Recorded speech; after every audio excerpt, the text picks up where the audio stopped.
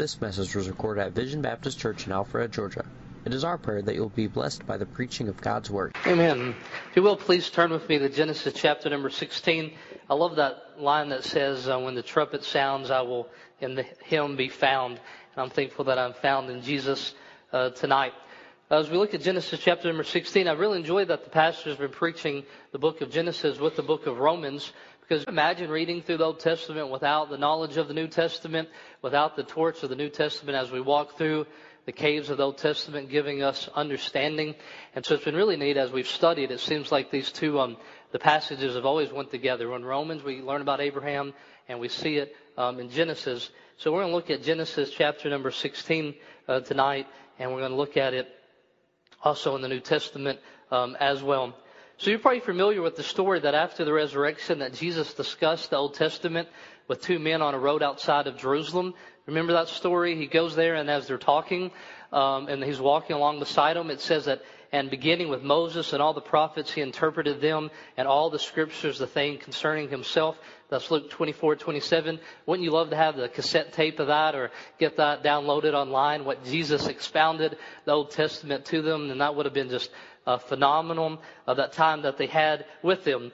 And so even though we don't know exactly all that Jesus said in his words, we all agree that he is the cornerstone or the goal of the Old Testament, that he is Lord of all, Lord of the New Testament, Lord of the Old Testament as well. So when we look at the Old Testament, we know that in this, beginning with Moses and the prophets, it's all concerning himself, that is constantly pushing us to Jesus and pointing us to Jesus. Spurgeon said that every verse has a road that leads to the cross in it. It's also said of the Old Testament in 1 Corinthians chapter number 10 and verse number 6 that it's an example unto us. Now these things were examples to us, the intent we should not lust after evil things as they also lusted. And that's speaking of the children of Israel as they're going through the wilderness wandering, and they were just never satisfied with the menu. No matter what God gave them, they were wanting something else. And it says those people, the stories recorded in God's holy word were given to us to be an example, so that when me and Brother Ty read that in our personal Bible reading or here at church, it is an example to us to think that we shouldn't lust after evil things as they had lusted. So the game plan tonight for Genesis chapter number 16 is pretty simple. It's pretty straightforward, is that we're going to look tonight at the example of Abraham when he comes to a moment in doubt that he makes a decision. And we're going to see the example that he has as a believer in a moment of doubt.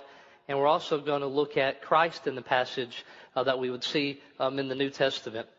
It's said that of Wiersbe, it says, one of the deceitful things about sin is that it promises freedom, but only brings slavery. And we see that time and time again in the Bible and in our own lives. Let's read verses 1 and 2, and then I'll pray. Genesis chapter number 16, verses 1 and 2. Now Sarah, Abraham's wife, bare him no children, and she had a handmaid, an Egyptian, whose name was Hagar. And Sarah said unto Abram, Behold, now the Lord has restrained me from bearing. I pray thee, go into my maid, and may thee that I may obtain children by her. And Abraham hearkened to the voice of Sarah. Heavenly Father, I pray that you'll be with us tonight, Lord. We want to see the example here in this story as a believer, Lord, so that when we come to this moment in our lives, this moment of doubt, Lord, we won't make the same mistakes, Lord. We won't fall into the same sins, that we will learn from this example. Also, Lord, I thank you for your revealed word, Lord. I thank you for the New Testament and knowing about you and how this story will later on be an allegory, and we'll learn about the cross and the promise that is made there for us. I ask that you'll be with us, Lord. I want your word, Lord, to be preeminent today. And I pray that you'll just allow me to be a mouthpiece for it in this moment. In Jesus' name I pray. Amen. So as we look at those first two verses there about Abraham and Sarah, we see a moment of doubt. Just to give a little background, we know about Abraham. We've been talking about him a lot. But you know, in James chapter number 2 and verse number 23, it said that he was a friend of God. That's a pretty wonderful thing, isn't it? That you're a friend of God. And the generation we live in, everybody loves to have 1,800 friends on Facebook or whatever's out there. We take pride in having a bunch of friends when you're in trouble. It's nice that you have somebody to call. But God's word said that Abraham was a friend, that God was a friend to Abraham. And that's a wonderful thing. And that's true of me and you as well, because we're now called saints. And that because he loves Jesus, he loves us because we are in Jesus. So just real quickly, in 14, we saw that he was blessed of God, that God was just pouring blessings out to him. In Genesis 21, we'll find that he worships God, and we've seen it already. We find that he has faith in God. You know the story of with Isaac, and then even when he leaves his homeland, he's obedient to God in Genesis chapter number 12. And then in Genesis 18, we'll see that he is a prophet and an intercessor, meaning that he hears from God and he talks to God.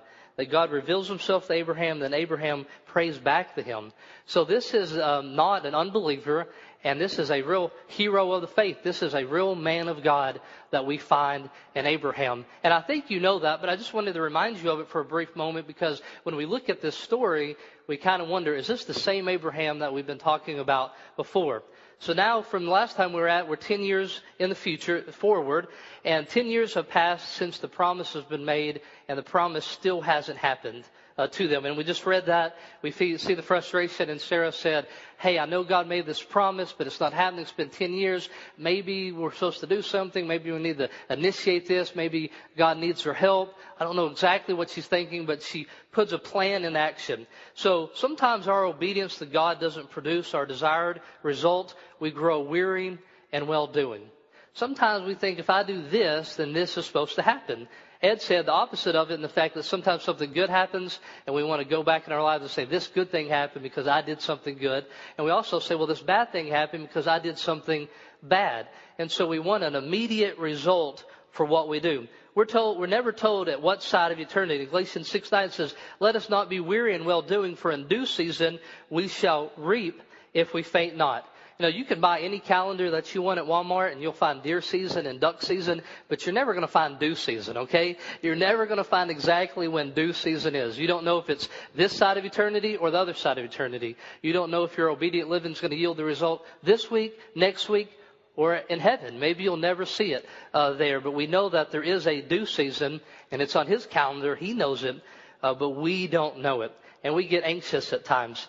This week, Tinsley and my brother-in-law's youngest son, was at my house. Tinsley and Bryce were there, and they brought me one of those freeze pops. You put them in the freezer and they freeze, and you can keep them out of the freezer. And they brought them to me, and they wanted them. And I said, well, these aren't frozen. You don't want to drink them. Put them in the freezer. So Tinsley went in there and threw them in the freezer, and then she immediately came back, and she said, let's get them. And I said, we're going to need a little more time than that. So they kept going back, Bryce and Tinsley, every little bit. And they would open it up and they would get it and shake it, and it still wasn't done. They wanted immediate gratification from them putting it in there. I'm the same way. I'll start some project with a big list of instructions, and I'll start going. I'll think, well, diagram 3 doesn't look like mine. I'm just scrapping the directions. I know a quicker way to do this, a little duct tape, a few screws where it isn't needed. We'll get the job done. And the way that some of you wives are poking your husbands, I'm not the only one guilty of that. Sometimes we just want to abandon instructions because isn't the goal just to get somewhere? And really, wasn't the goal for Abraham and Sarah just to get a kid? I mean, really, wasn't that all that God really wanted from them? Or was it something bigger? Or was it something they couldn't manipulate? Were their lives designed like our lives to glorify God, not only in the product, but also in the process there? So God had made a covenant, and God will fulfill it. All Abraham and Sarah had to do was wait by faith. Hebrews 6:12. That you be not slothful, but followers of them who through faith and patience inherit the promises. So we're not told to be slothful, but we're told to be people that have faith and patience. So we find that slothfulness isn't the same as patience. And so oftentimes we think about being faithful and waiting patient. We think of maybe laziness or being passive, but daily being obedient when there's no result is a type of waiting that's being done there. Do nothing, Abraham, about the fact that you don't have children. Don't go in there with Hagar. Don't do anything else. That was bold and risky non-action, wasn't it? Sometimes God calls us to action that's bold and risky, and sometimes He calls us to non-action, and that's what was being called of them there. So we see faith here in a waiting room. And so a lot of time has now passed. 10 years have come and gone, and still no child. What seemed unlikely and impossible 10 years ago seems even more so now. She was old then, and she's even older now. I would never call them old, but they called themselves old, and the Bible did, so I feel safe in doing that. And with the loss of that ability often comes a certain loss of identity. So there they are. They wanted their identity to be found in what God provided, not just in the promise that God had made. So in Genesis 12, God has made a promise to us. We are the people of promise. Yay, that's exciting. 10 years later, we're tired of being the children of promise. We want to be the children that have something. Because you know that you can't rock a promise to sleep at night. You can't watch a promise grow up and go off to school. You can't watch a promise grow up and have grandkids like the sands of the sea. You can't set up shop in the promised land if you haven't inherited. All these promises are good for a little bit, but then you want it. You know, you find out that your wife's expecting, but 9 months is a long time before that. You want it immediately. And so they're losing their identity. They say, we want the product now. We want the child. The promise is not enough. And we find that all through the Bible and in our lives with Christians that deal with that. We are people of promise, but sometimes we'd much rather be people, the products of the world, than the promises God made. I like the Psalm of Asaph in 73. It says, truly God is good to Israel, even to such as of clean heart. But as for me, my feet were almost gone. My steps had well nigh slipped. And for I was envious at the foolish when I saw the prosperity of the wicked.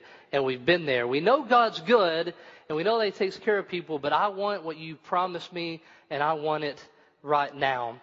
So the promises of God are just as real while we're waiting as they are when they are realized. Find your identity and joy in all that God has promised to you. Could I challenge you in here that you ought to take as much joy in knowing that you have a house in Cumming, Georgia. You take more joy in the fact that you know you have a house in heaven. Not only do you have a family here, but you're part of the family of God. As believers, we live with a knowledge of something that's unseen. And it affects the way we live, and it affects our attitude. We can be happy when it rains because we're not thinking this isn't all there is to it. We can be happy when the economy turns down because we know our paradigm in life is much farther than just a few years out or this day, because we must remember we're people of a promise. So let's take a quick look at the faith report card of Abraham. My wife just recently went to a parent-teacher evaluation of Thatcher. Please don't ask me about it. I'm sure you know how it turned out.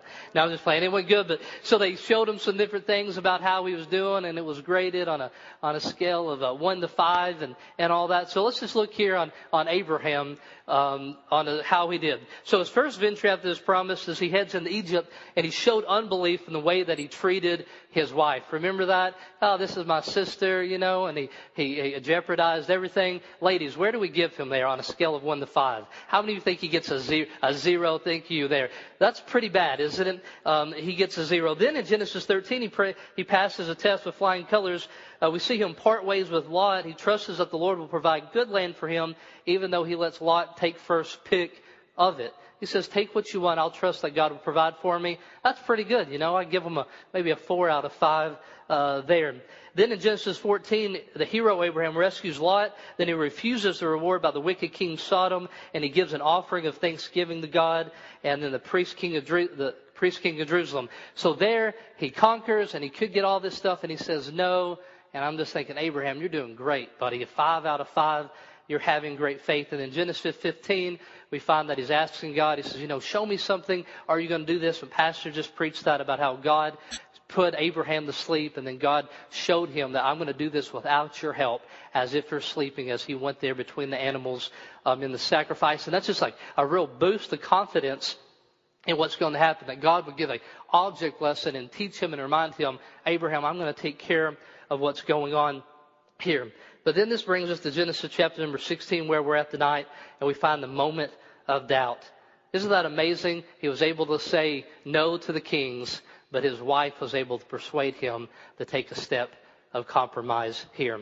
So we see this moment of doubt, and we've been there before.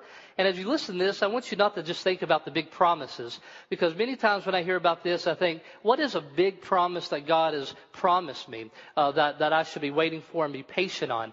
And can I tell you that the faith to live everyday life in obedience requires that you recognize that there's a promise, that living this life the way God designed it is what's best for me, even when it doesn't look like it's what's best. And that's a promise that he has given us there, that he knows what's best for you and me. And it affects our everyday life.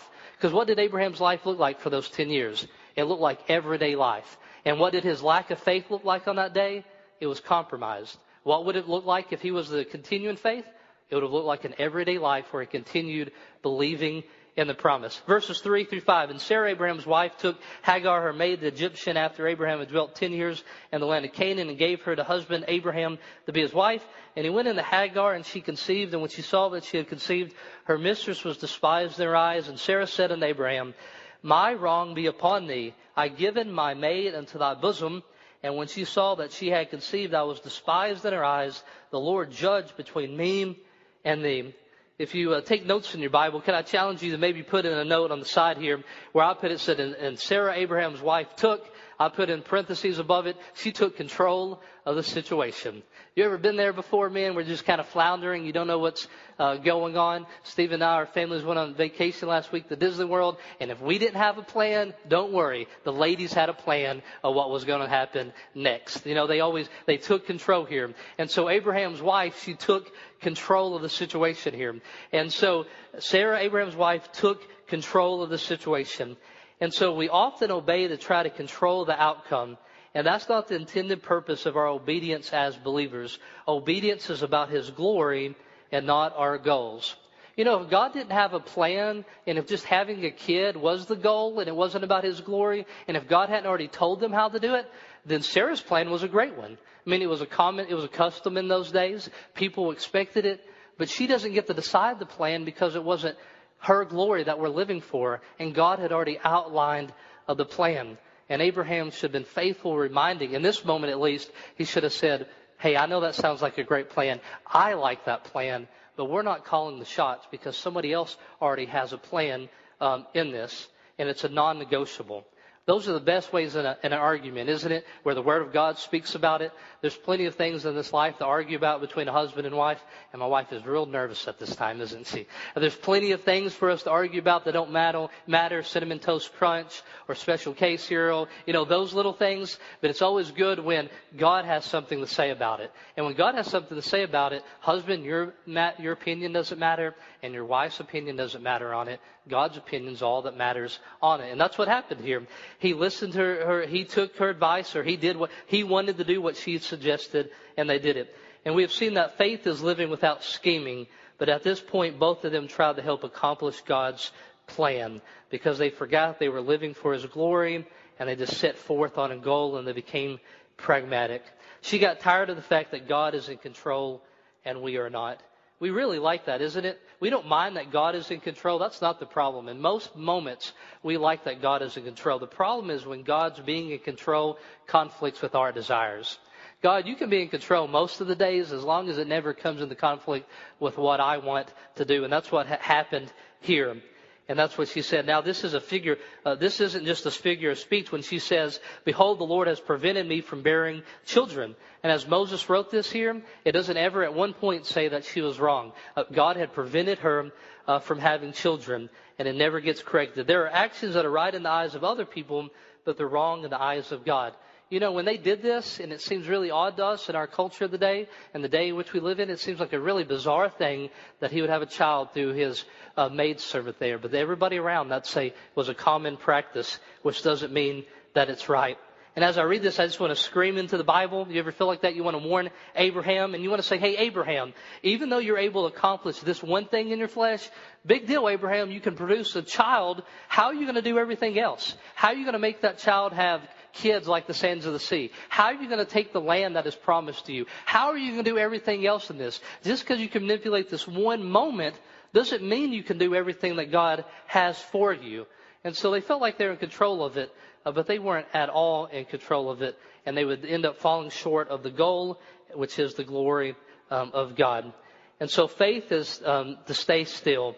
Faith to continue the course. As we said, Galatians 6:9, let us not be weary in well-doing, but in due season we shall reap if we faint not. And so it was not as if Abraham was doing nothing every day. He waited patiently, but he was being obedient, and that is a big deal. I often tell this, especially to the teenage guys. You know, it's tough being a teenager. How many of you remember being a teenager? All right, some of you really should. I remember what it's like to be a teenager. But as a teenage guy, I really felt like I was a field goal kicker. I never played football, as you could probably guess why. I never played football. But I felt bad for the guy that kicked the field goal because he could only mess up, right? I mean, if he kicks the field goal, nobody's like, that was great. No, they always set the ball in the same place, and he kicks it. He practices it all the time. And so it isn't impressive when he kicks the field goal after a touchdown. But he can only mess up. And so as a teenager, I felt like that. If I did good, if I obeyed, if I did what the Bible told me to do, if I didn't go where I wasn't supposed to, if I didn't say what I wasn't supposed to, if I did everything that was asked, what I thought was asked of me, then I was just neutral. But I didn't feel like I could ever produce anything. I didn't ever feel like there's anything being accomplished of it. But every day that I lived obediently, and every moment and every decision, I brought glory to God, which is the height of anything that I could do with my life. And when I realized that, when I was taught that, so encouraging, because I felt like I was either a field goal kicker or maybe a goalie in a soccer match, since apparently you guys don't like American football, or you just don't want to respond to me here tonight. But I feel like I could only mess up.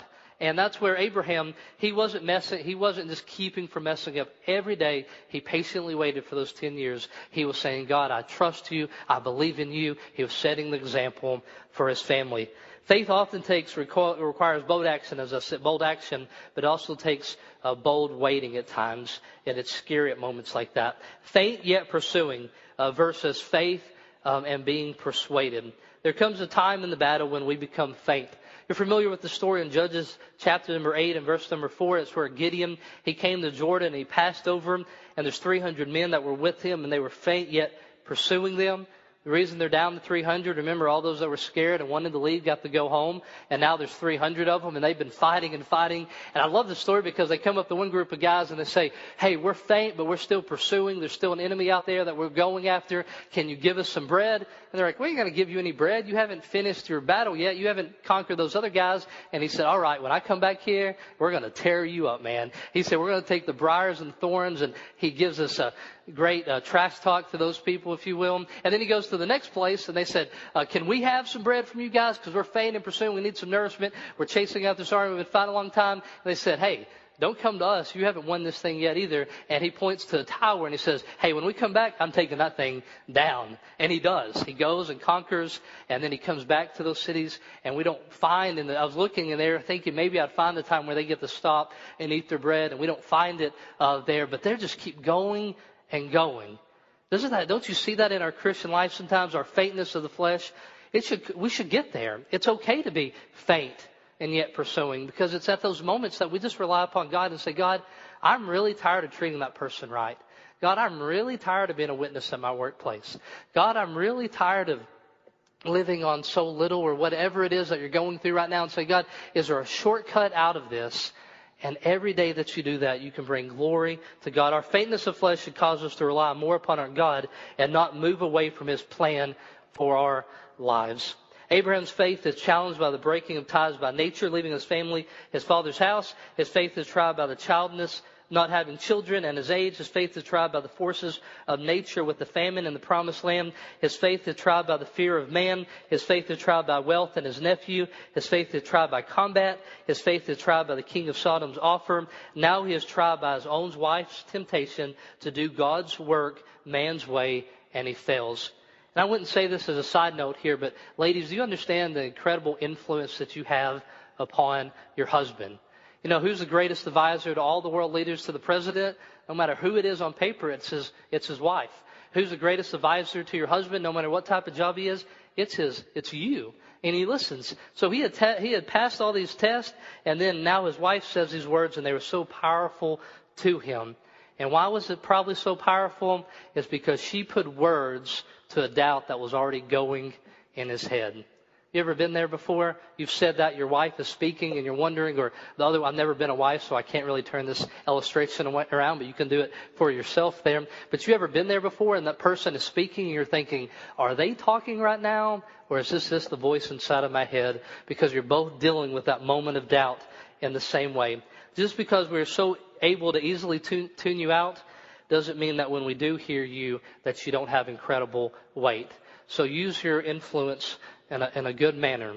And the same with husbands. But we should protect our hearts. And we should get victory with those thoughts that are going through our head and those negative attitudes. We should go to God and talk to Him. And we shouldn't constantly be venting to our spouse about that. Because we don't know when our careless speaking may take a moment of doubt and cause a bad decision. If If the person that is closest to you doesn't want to go down the path of obedience with you, then you fully realize how lonely the path will be, and good men will compromise. And that's what we saw there. And here we're not proposing passivity, but passivity just to the flesh.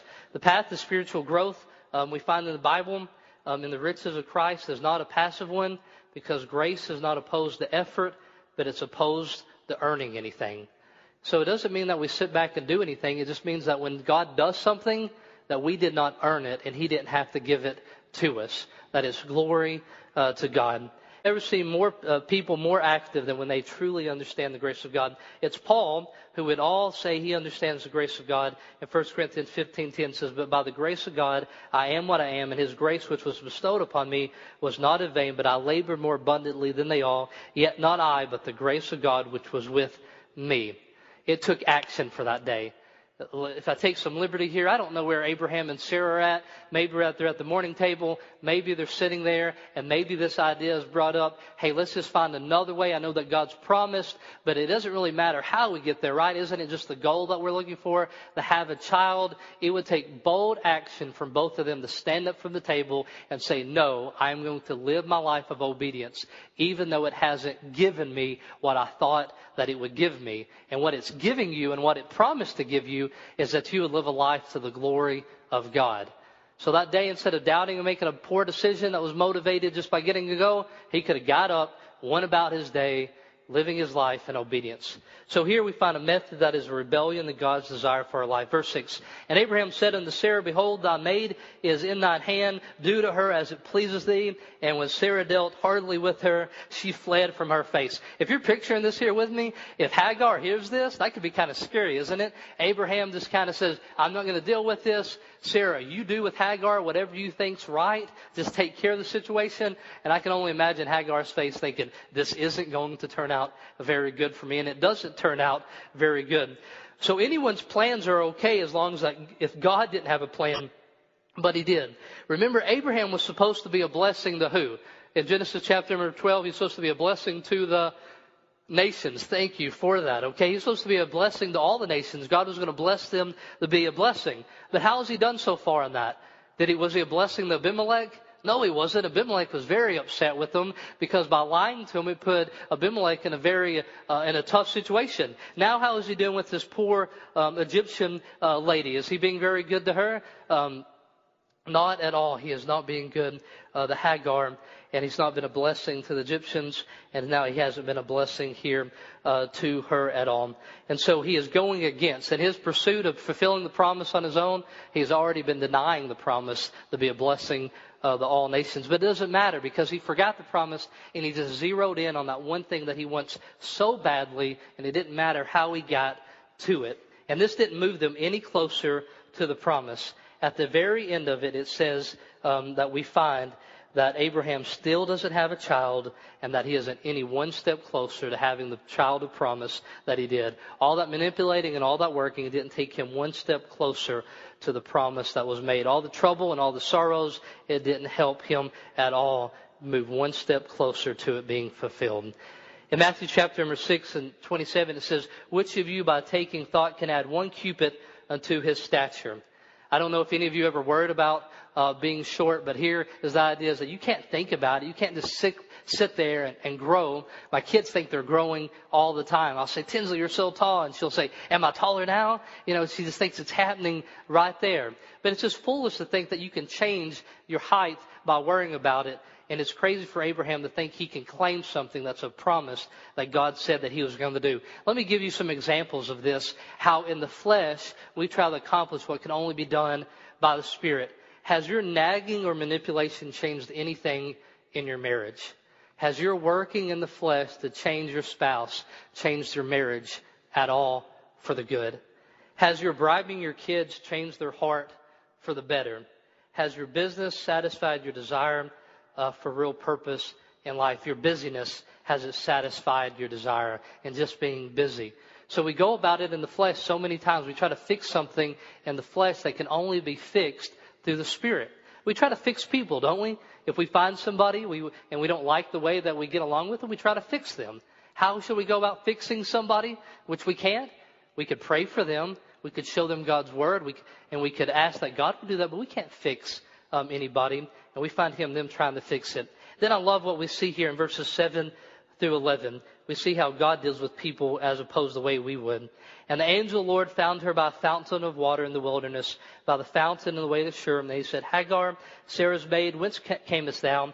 And whither wilt thou go? And she said, I flee from the face of my mistress Sarah.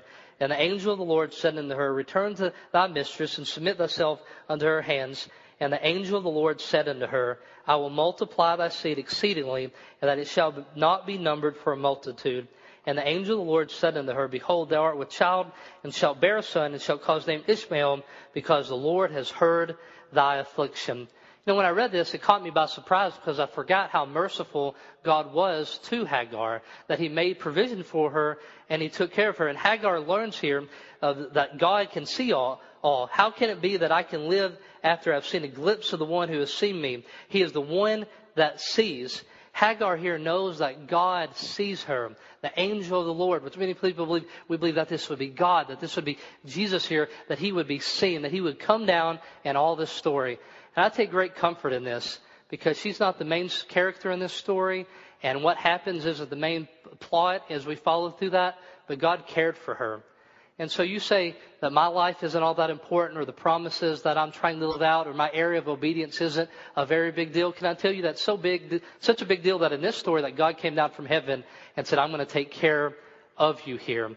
Whatever you're going through, whatever doubt you're living in, whatever area of compromise you want to go after, whatever promise you want to give up on so you can just get what it is right now, it's a big deal to God. Every story every character in the story is a big deal. Every character in this story in the world we live in, it's a big deal to him. And so your story and whatever's going on is a big deal to him.